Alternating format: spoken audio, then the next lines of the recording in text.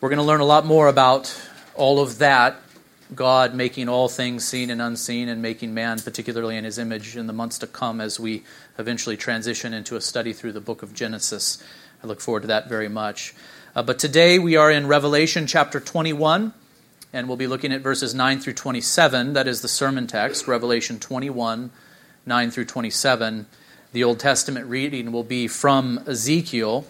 It'll be kind of scattered throughout it, Ezekiel 40, 1 through 6, 43, 1 through 12, and also 48, 35. You might just want to follow along and listen as I read. The Old Testament reading for today does come from the book of Ezekiel, as I've just said. When we read the sermon text for today, which is Revelation 21, 9 through 27, you'll quickly recognize that the Ezekiel passage that I'm about to read and the sermon text for today are connected. For the visions that Ezekiel the prophet and John the apostle received were similar. The vision of Revelation 21, 9 through 27 shows that the vision of Ezekiel chapters 40 through 48, which is all one, we're only going to read little portions of it, we'll find its ultimate fulfillment in the new heavens and new earth. So what Ezekiel saw long, long ago, before the coming of Christ, will be fulfilled in the new heavens and the new earth. Ezekiel was a 6th century BC prophet who ministered to Judah during the Babylonian captivity. Judah and Israel were taken away from their city and temple, but Ezekiel was shown a vision of the temple and the city of Jerusalem rebuilt with such glory and splendor and tremendous size that the message was so clear. Though Israel and Judah had been taken captive, God was not done with them, but would accomplish his purposes through them.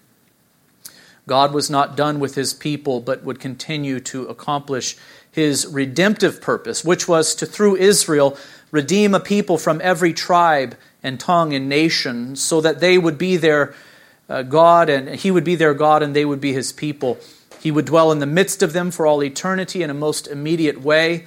The glory of Ezekiel 40 through 48 and the temple that we see there and also the city pointed to the fact that the Lord would do something far greater in the future than anything Israel had ever seen before. This vision and the prophecy that we're about to read from in Ezekiel 40 and 43 and also 48 found its original and inaugurated fulfillment in the first coming of Christ. The prophecy will be fulfilled supremely and consummately at Christ's return, when all things will be made new and when all will be made temple, the new heavens and new earth being filled with the glory of the Almighty, as Revelation 21, 9 through 27 will show us. And so let us now go to the reading of the Old Testament text for today, starting with Ezekiel chapter 40, verse 1. In the 25th year of our exile, the prophet writes, at the beginning of the year, on the 10th day of the month, in the 14th year after the city was struck down, on that very day the hand of the Lord was upon me, and he brought me to the city. In visions of God, he brought me to the land of Israel and set me down on a very high mountain, on which was a structure like a city to the south.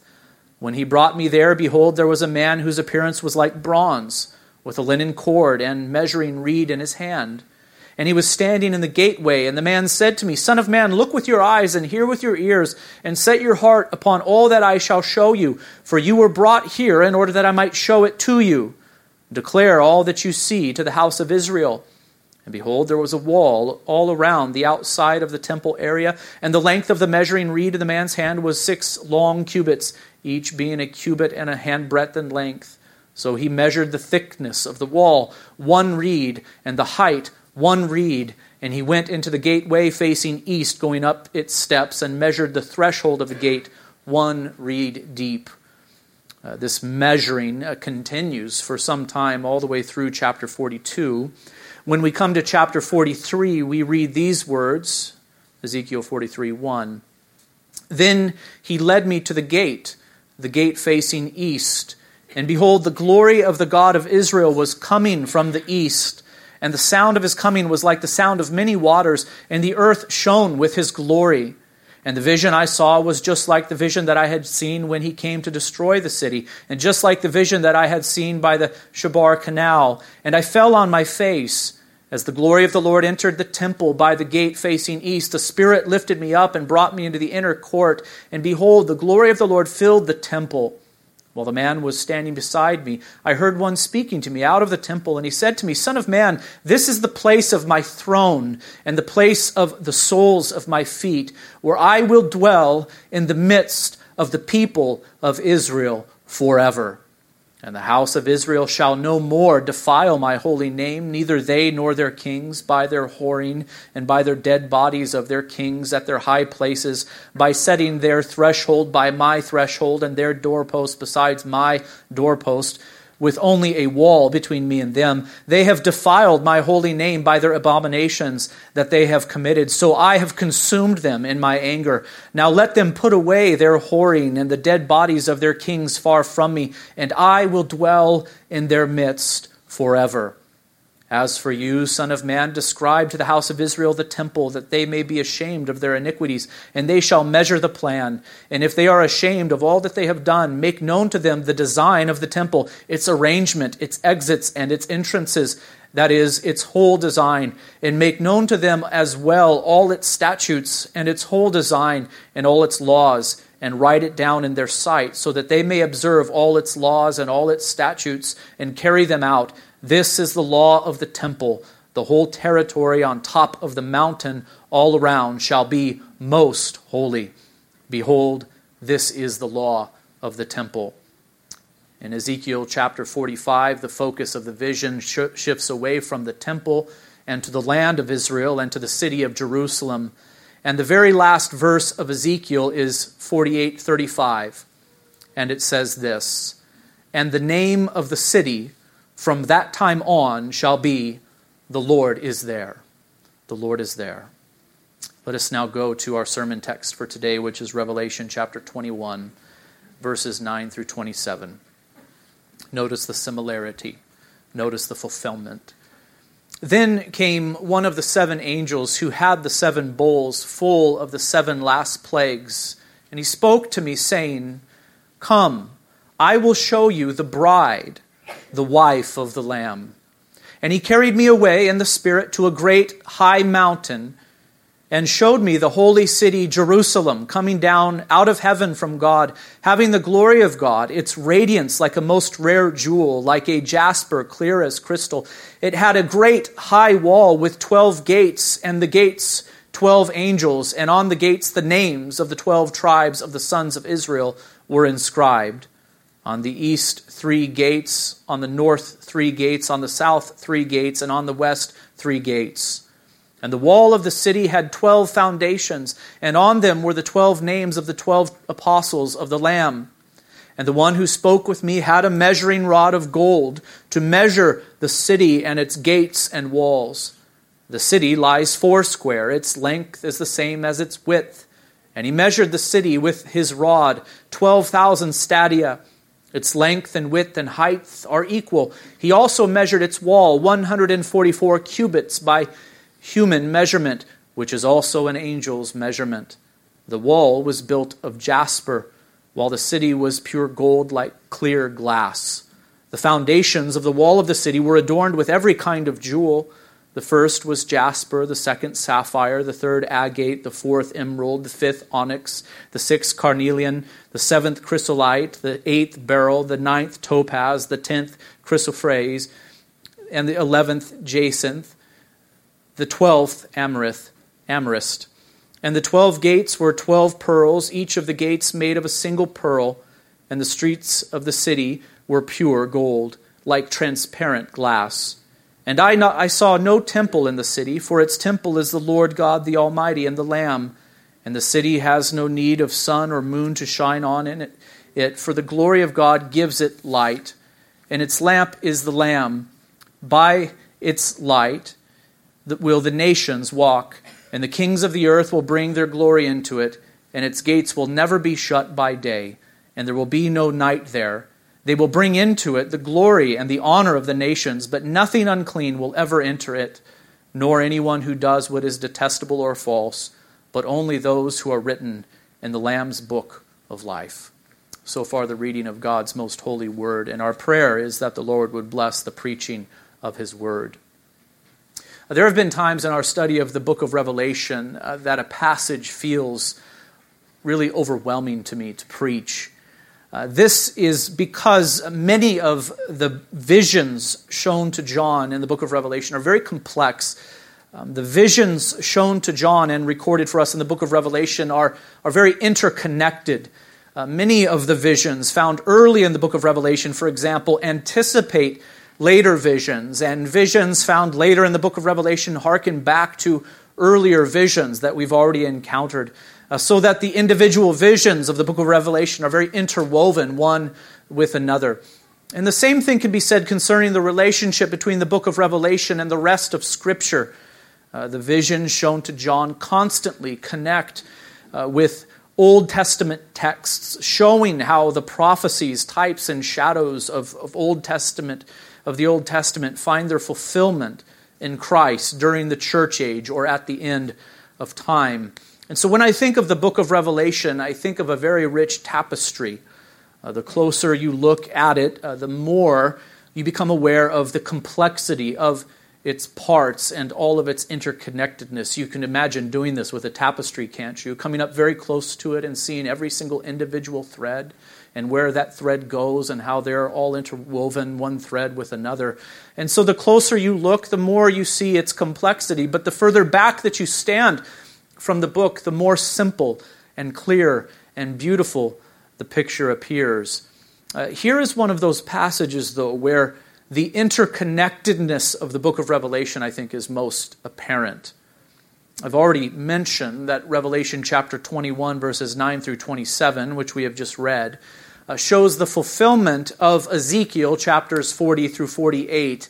You would be wise to go there and to linger for a while and to read that whole passage and to keep in mind what the book of Revelation here says. In both visions, the prophet and the apostle were taken in the Spirit to a high mountain, and they were shown a vision. Ezekiel saw a temple and then a city.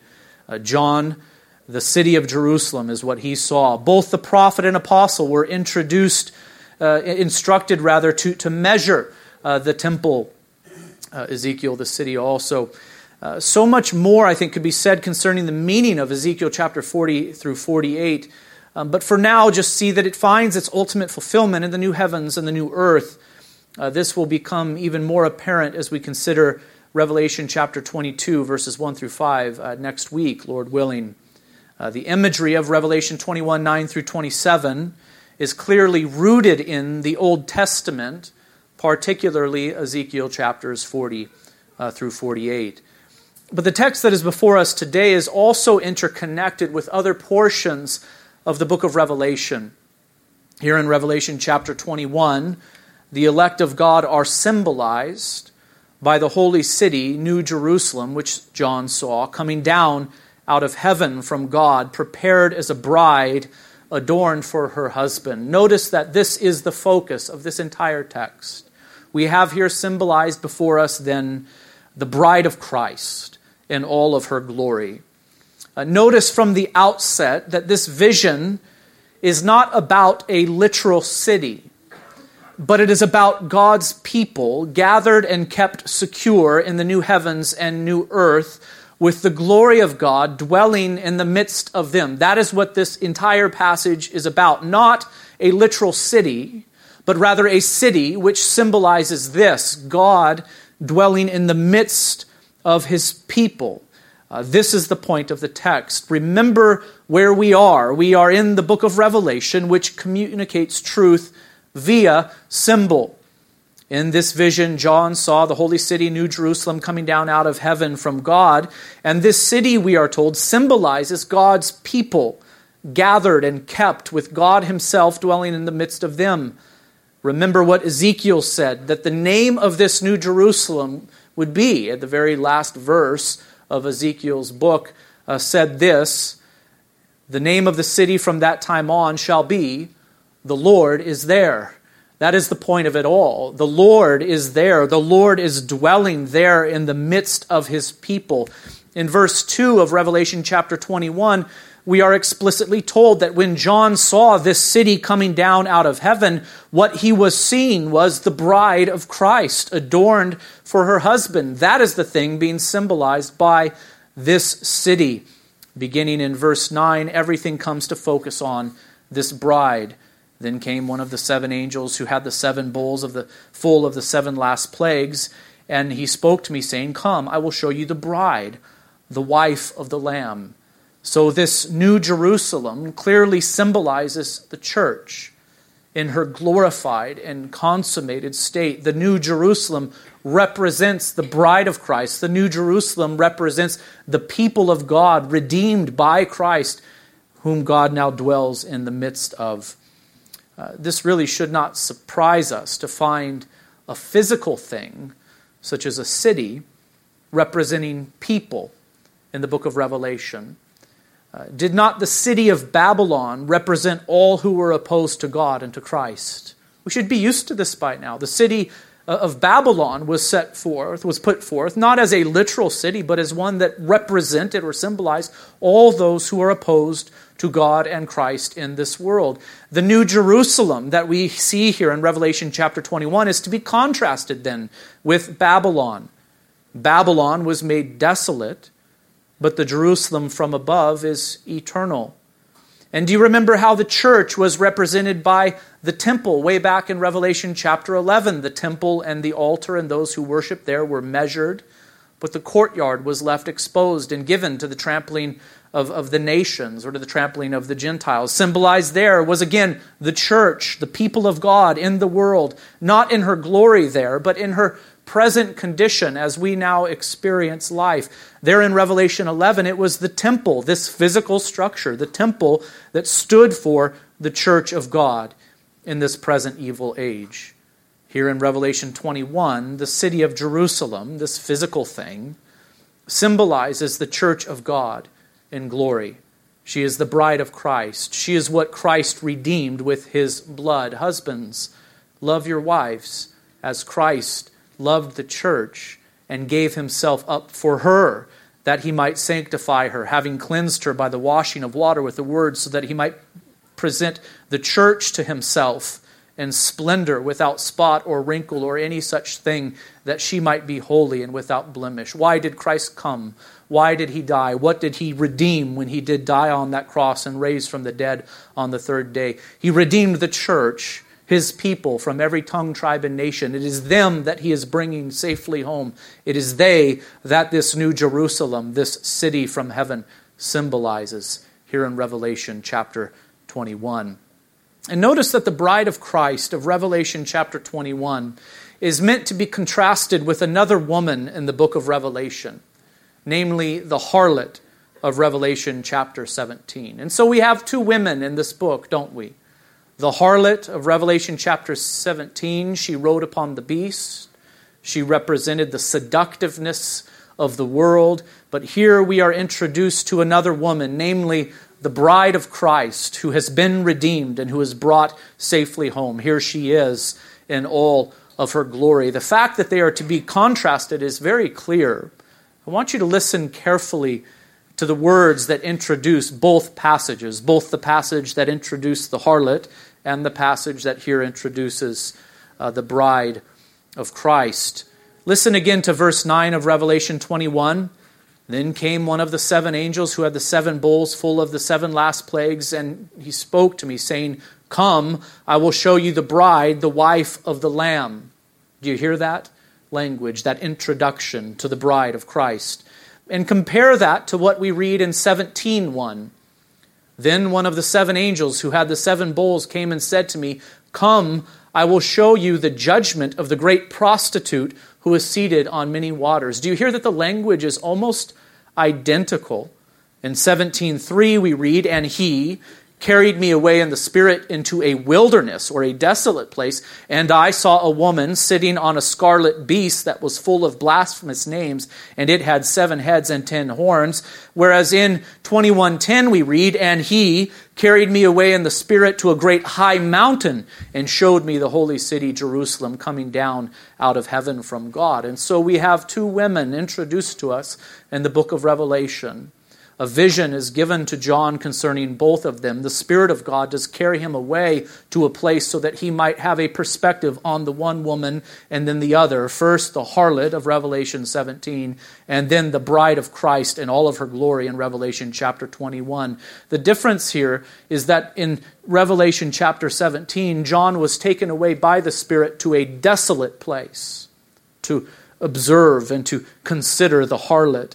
But here in Revelation chapter 21, John is taken up to a very high mountain and is shown a vision of this woman who is the bride of Christ. It connects it with Ezekiel chapter 40, of course, but also it speaks to the character of both of these women. The one woman is going to go to desolation, but the other is going to go to glory. We have that indicated from the very beginning. The meaning of the contrast, I think, is very hard to miss.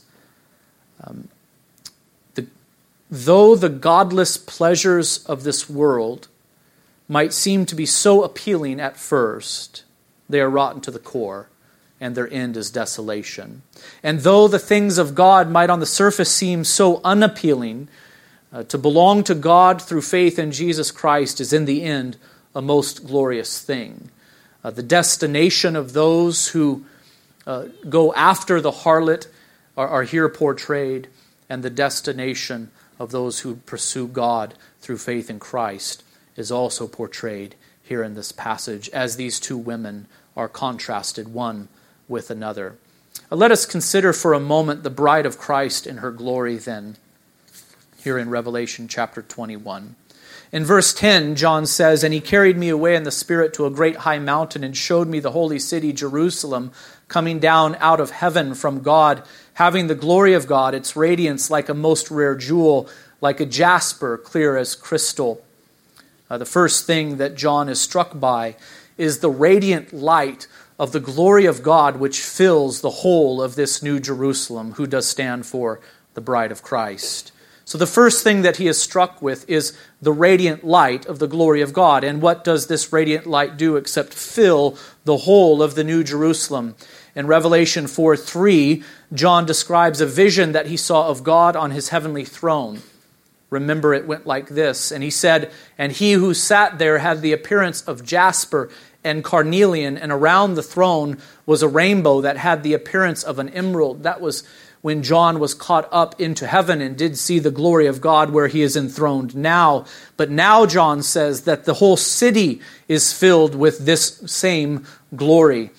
Indeed, when all is made new, the new heaven and new earth will become one, and God will dwell in the midst of his people. In verse 12, John describes this symbolic city as having a great high wall with 12 gates, and at the gates 12 angels, and on the gates the names of the 12 tribes of the sons of Israel were inscribed, and on the east 3 gates, and on the north 3 gates, and on the south 3 gates, and on the west 3 gates. And so the image that is portrayed for us here is that this city is perfectly secure. Its walls are great, and they are very high.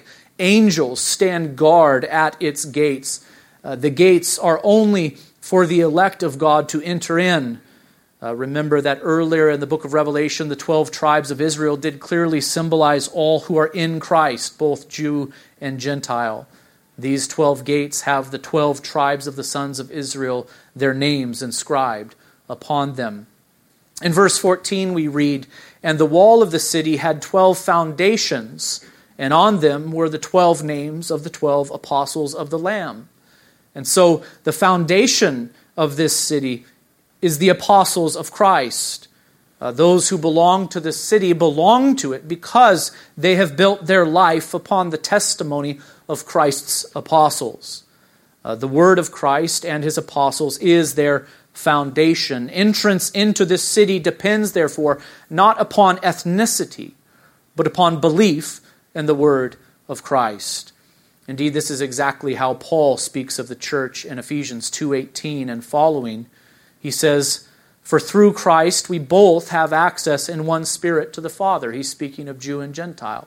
Through Christ, we both have access in one Spirit to the Father. So then you, Gentiles, are no longer strangers and aliens, but you are fellow citizens with the saints and members of the household of God, and you are built on the foundation of the apostles and prophets, Christ Jesus himself being the cornerstone, in whom the whole structure being joined together grows into a holy temple in the Lord.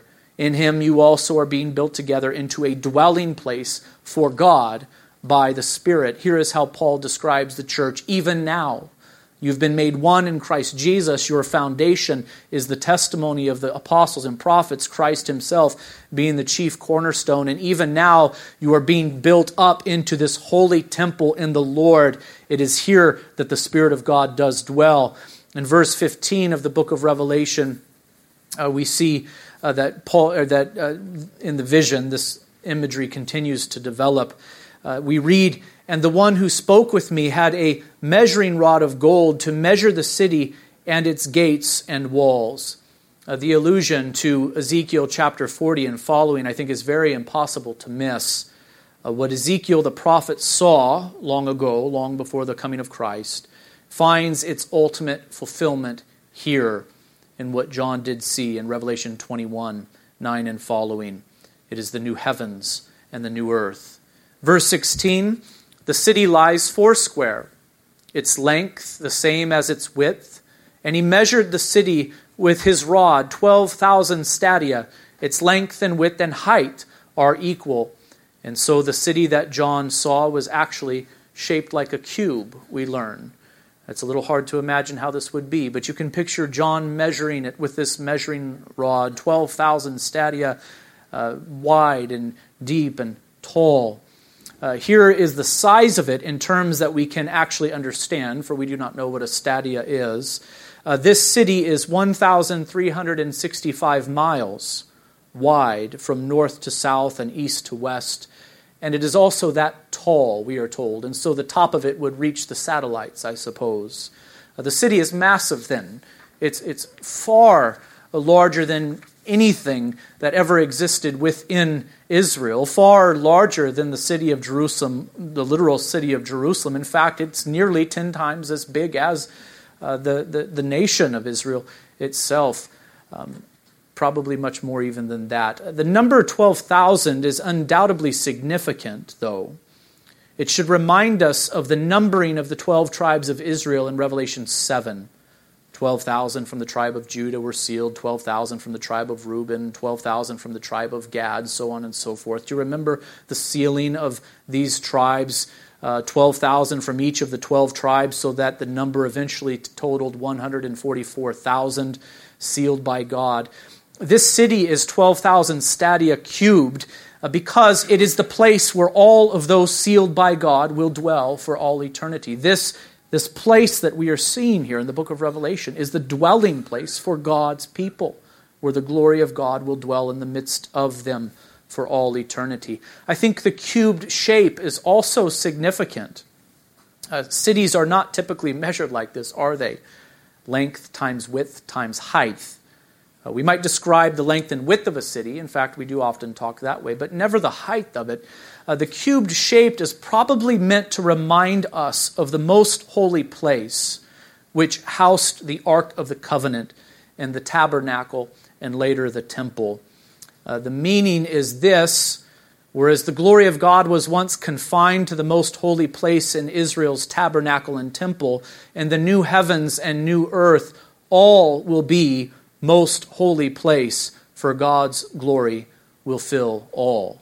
The most holy place of the tabernacle and temple was cubed shaped, and here we see that the new Jerusalem coming down out of heaven has the same dimensions, much, much larger, of course, but the same dimensions in order for us to make a connection between the two things here. This is what is being symbolized, that the temple and the tabernacle before it was a type of a greater thing yet to come, namely God forever expanding his kingdom in the world and bringing people to worship him so that he might dwell in the midst of them until at the very end of time all is made new and all will become most holy place where the glory of God fills all forever and ever. In verse 17, we read that John also measured its wall 144 cubits by human measurement, which is also an angel's measurement. Notice again the multiple of 12, which signifies, which is used in the measuring of the wall here. I think the point is this, that this wall creates an eternally secure place for the people of God. 144 cubits is roughly 216 feet. Some commentators believe this to be the height of the wall, where others believe it to be the width of the wall. I'm of the opinion that it is the width of the wall for two reasons. Remember that in Ezekiel chapter 40, which we read at the beginning of this sermon, the prophet began by measuring the width or thickness of the wall of the temple that he saw there in his vision. Two, it seems to me that a 216-foot high wall, though impressive to us by today's standards, would hardly seem appropriate for a city that has been described as having a height of 1,365 miles. Either way, the point is that the place is secure. The place is secure, and this signifies that God's people will be kept secure by God for all eternity.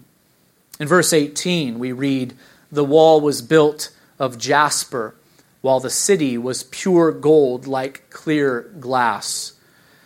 Now that the size and the security of the city has overwhelmed us, we are confronted then with the beauty of the place. Here is what Dr. Johnson has to say concerning this in his commentary on the book of Revelation. The gold that John's hearers and we are familiar with is lovely and can be highly reflective, of course, when it is refined, but it in no way resembles the transparency of glass. And so the vision stretches and even breaks the paradigm of our experience in order to convey the precious value and purity that distinguishes the bride church's beauty in the eyes of her husband. The wall of the city is built with jasper, and the city itself is of pure gold like clear glass, John says. So precious and so holy and pure is this place that John has to describe it in this way. Such is the beauty of the bride of Christ, that he is redeemed with his blood. Verse 19, the foundations of the wall of the city were adorned with every kind of jewel. I'm not going to try to read them again because I did badly at it the first time, and so I'll leave it off. But you see the jewels listed there in verses 19 through 20. It is likely that these stones are the same as the ones that were embedded within the breastplate of the high priest, who would enter into the most holy place once per year on the Day of Atonement as a representative of the 12 tribes of Israel under the Old Covenant. Are you tracking along with me? I hope you're reading your Bibles, Old Testament and New, so that you're able to track along with me. But under the Old Covenant, a high priest would serve for a time as a representative of all of God's people. And he would be adorned a particular way. And in particular here, and pertinent to this conversation, he would wear a breastplate. And on that breastplate, there were 12 jewels embedded. And those 12 jewels did represent or symbolize the nation of Israel, the 12 tribes of Israel. And once a year on the Day of Atonement, the high priest would enter into the most holy place, not just for himself, but to atone for the sins of his own sins, but also the sins of all the people. And so here we see that many of these same jewels are mentioned in the book of Revelation. We're told that these stones were adorned upon the foundation of the city. Again, what is the meaning except this? Everything is most holy place. Everything is most holy place in this New Jerusalem. It is the place where all of God's people do dwell. They need no mediator or high priest other than Christ himself, but they themselves do dwell in the presence of God and do enjoy his glory. It is likely that these stones are the same ones that were embedded within the breastplate of the high priest who would enter into the most holy place once per year on the Day of Atonement to represent the 12 tribes of Israel. 8 of the stones match the description of the gems on the high priest's breastplate in Exodus 28, 17 through 20, as listed in the Septuagint, which is the Greek translation of the Hebrew Old Testament. So 8 of the stones match perfectly. 4 of them, it's a bit mysterious as to what they're referring to, but the other 4 are probably John's translation equivalents, given that he is not following the Septuagint exactly here. He's probably using a different phrase to describe the same jewels. Evidently, it was common in ancient times to call one jewel by different names, and that's probably what is going on here. But I think you understand the symbolism, right? The same jewels that did adorn the high priest's breastplate are here adorning the foundations of the new Jerusalem. This is the place for God's people to dwell, and it is all most holy place. The meaning is this: under the old covenant, one man, the high priest, did enter the most holy place once per year as a representative for all of Israel. But under the new covenant, all have access to the throne of grace through faith in Christ Jesus, who is our great high priest. But in the new heavens and new earth, all of God's people will dwell forever in the midst of the holy place, which will be filled forever with the glory of God Almighty. You see the progression then, don't you? You see the progression in the history of redemption. Verse 21, and the 12 gates were 12 pearls, each of the gates made of a single pearl. And the street of the city was pure gold, like transparent glass. Are you using your imagination? I hope so.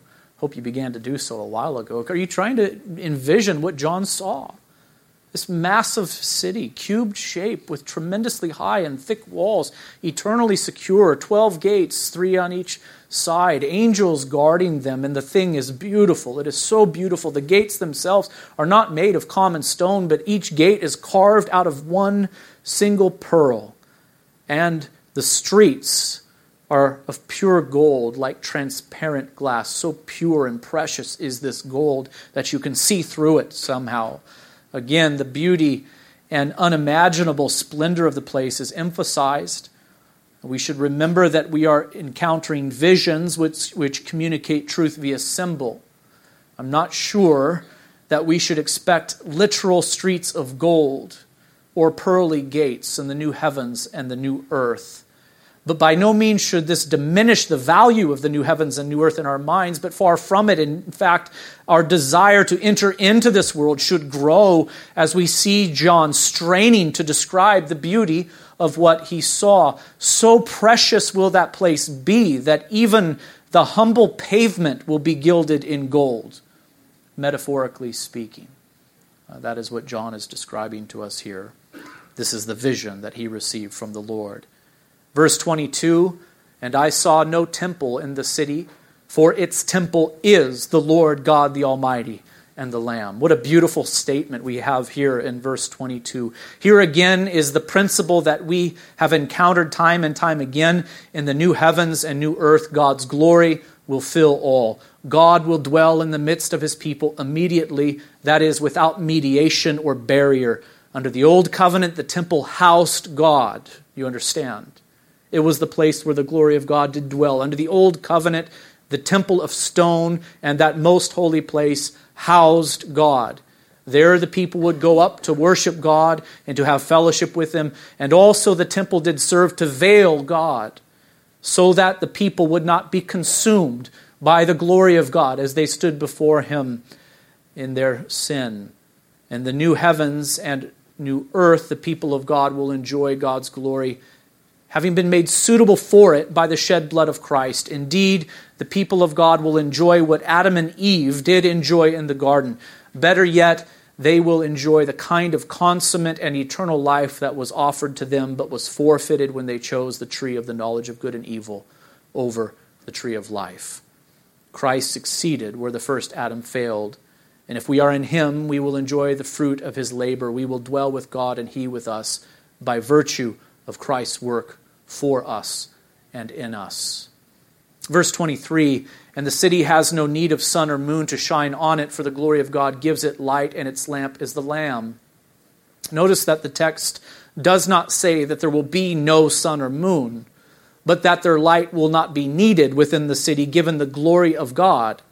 The glory of God does illuminate this city. Notice also that it is God the Father who is the source of the light, and Jesus the Christ, the Lamb of God, who is the lamp or agent who mediates it. And I think it is interesting to notice that this has been the relationship between Father and Son throughout the history of redemption. The Father is the source of light, and the Son does reveal the Father to us. Verse 24, I'm moving quickly, I know, but we must. By its light will the nations walk, and the kings of the earth will bring their glory into it. And its gates will never be shut by day, and there will be no night there. They will bring into it the glory and the honor of the nations. This is the end goal of God's redemption, to redeem a people for himself from every tongue, tribe, and nation. The earliest chapters of Genesis reveal that this was the goal of God's redemption. The rest of the Old Testament makes it plain that this was the goal of God's redemptive purposes. God's purpose was to bring salvation to the nations through the Christ. Listen to example to Isaiah 49:6, where God speaks to his servant, saying, "Is it too light a thing that you should be my servant to raise up the tribes of Jacob and to bring back the preserved of Israel? I will make you as a light for the nations, that my salvation may reach to the ends of the earth." Here is one example of many that we can find throughout the Old Testament, that God's aim was upon redeeming a people for himself from every tongue, tribe, and nation. The book of Revelation has provided multiple perspectives on the end result. In Revelation 7, John saw a great multitude that no one could number from every nation, from all tribes and peoples and languages, standing before the throne and before the Lamb, clothed in white robes with palm branches in their hands. Here in 21:24, people and kings from all nations are present in the new heavens and the earth, and they do flock to the city of God to enter into the gates and to offer up gifts to the King of Kings and the Lord of Lords. Verse 27 we read, "But nothing unclean will ever enter it, nor anyone who does what is detestable or false, but only those who are written in the Lamb's book of life." And so, brothers and sisters, it is the grace of God that makes the difference.